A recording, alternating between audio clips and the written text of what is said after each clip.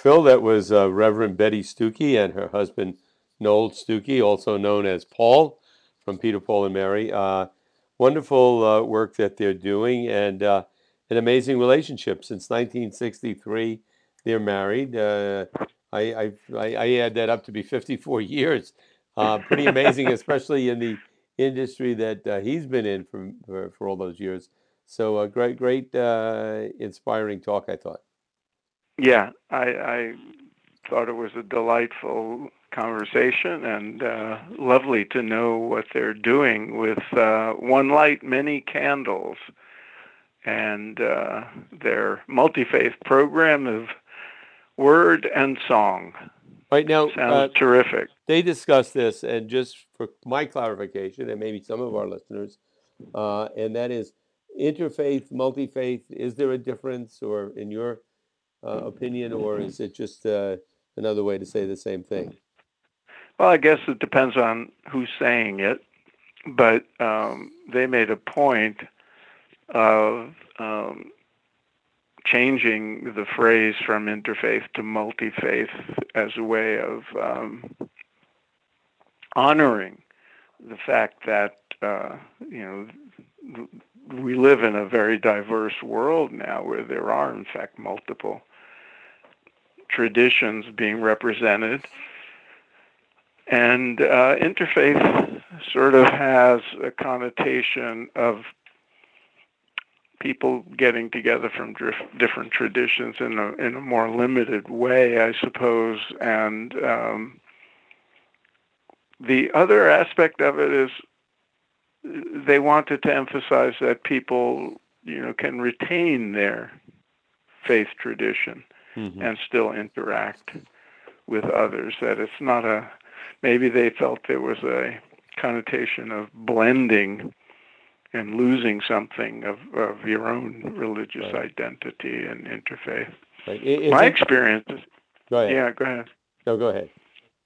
My experience with interfaith over the years is, at least in big cities like where I live in LA, they've gotten so much more diverse. It used to be, like a priest, a minister, and a rabbi or something. And then, they realized they're a Muslim, so an imam might be invited. And then they started realizing there's Hindus and Buddhists and Wiccans and spiritual people who aren't particularly religious. And so it's gotten so much more diverse, and the spirit of um, exchanging information and even spiritual practices that people can utilize, even if they, from other traditions than their own, has become much more pronounced than it used to be. It used to be pretty much, well, let's all pretend we are, so let's all demonstrate how tolerant we are. Yeah, the only thing with that I would respond to is that in Christianity, in Catholicism, say, their belief, and I know from my own experience in that religion, is that all folks should be baptized in the name of the Father, the Son, and the Holy Ghost. It's in the New Testament. This is their mission. This is their goal. So they can talk interfaith, but if they're really following the church's doctrine, which I don't agree with, then everybody should become one of them. But I think what's evolved over, and I use the word evolved over the years, is that a realization that that ain't going to happen.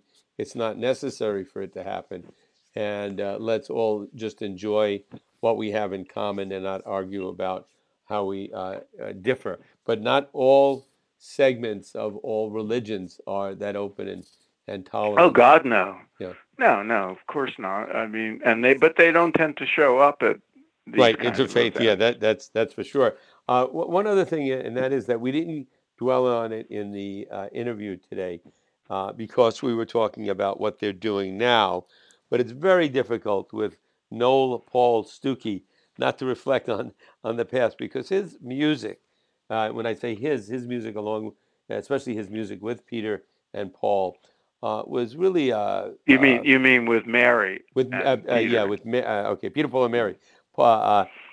With Peter and Mary was quite a significant part, or at least the backdrop of a period of time in the United States, 50s, 60s, 70s, when enormous change took place and how people viewed the world. And I think even if they didn't recognize it at the time, their music had a great spiritual component to it. And I still tremendously enjoy it and feel spiritually moved when I listen to a lot of their stuff. Yeah, and every once in a while on a PBS, I mean a public television fundraiser, you'll see old footage of them. Hmm. And I remember seeing their reunion concert, many years after the 60s and 70s. Right. It's just very moving, for people who were around in those days and who were even on the periphery of the civil rights or the anti-Vietnam War movements.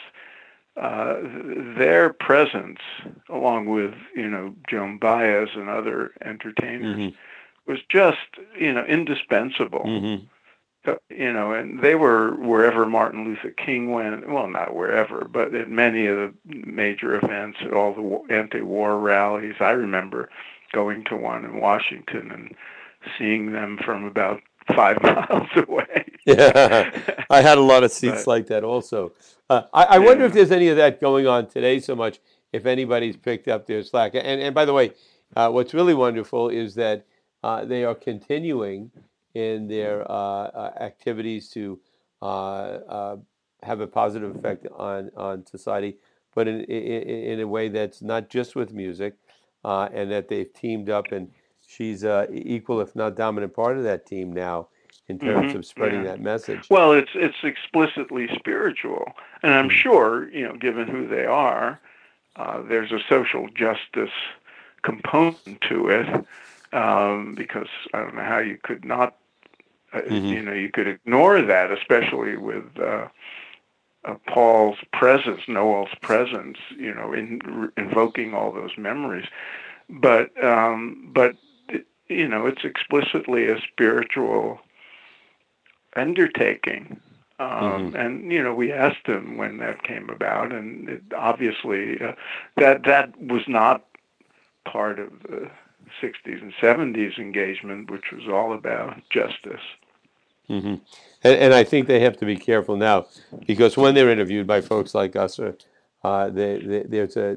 could be a tendency to just really talk about the past and the music, because that's what most people think of. But I think their focus is I was definitely very conscious of that. I'm sure you were too. It's like anything. If you're associated with any job, and then people years from now you might write another book, and then people all they want to talk about is American Veda, and you may get annoyed and say, hey, listen, I just wrote this book, and let's talk about that. So that's where they're out, and I think that he has been very sensitive in allowing her to take center stage, because this is more her area. This is the area that she studied, and I'm sure is best at articulating. She's an ordained minister in a mainstream denomination. So I'm sure that's true. But it's the price you pay for being iconic. Right. Yeah, I'm sure it happens to people, famous people, all the time. Right. It was like it's like if you played in a star of a movie or a sitcom or something, and people see you, no matter what you've moved on to, they want to hear that. And so, or let's hear the greatest hits, not what you're doing now. But I think right. But that all being said, I think what they're doing now is wonderful. I'd love to see their presentation sometime, and who knows, maybe we'll have them back on the show at some point in the future. For those people who were fans of Peter, Paul, and Mary, Mary did pass away a couple of years ago, and I don't know if Paul and Peter ever get together and play, but lovely music for many years, very inspirational, and I'm certainly thankful for what they did and what they're doing. I want to tell all the younger people listening that who were not around in the 60s, 70s, that they should go to YouTube and check out Peter, Paul, and Mary. Yeah, absolutely. And also, and go to the internet and check out one light many candles Yeah. to see what Elizabeth, Betty, and Noel are up to. Yeah, and if you listen, go to YouTube because it's visual. See the crowds how big the crowds were, and the young folk at that time, really really committed to making social change, and and And look music. for Dennis and me in the crowd Yeah, shots. we'll be way in the back. Never got close to the stage for some reason. I don't know. I tried. with All right. with hair. Yeah, lots of it. All right. Till next time. Over and out. Okay.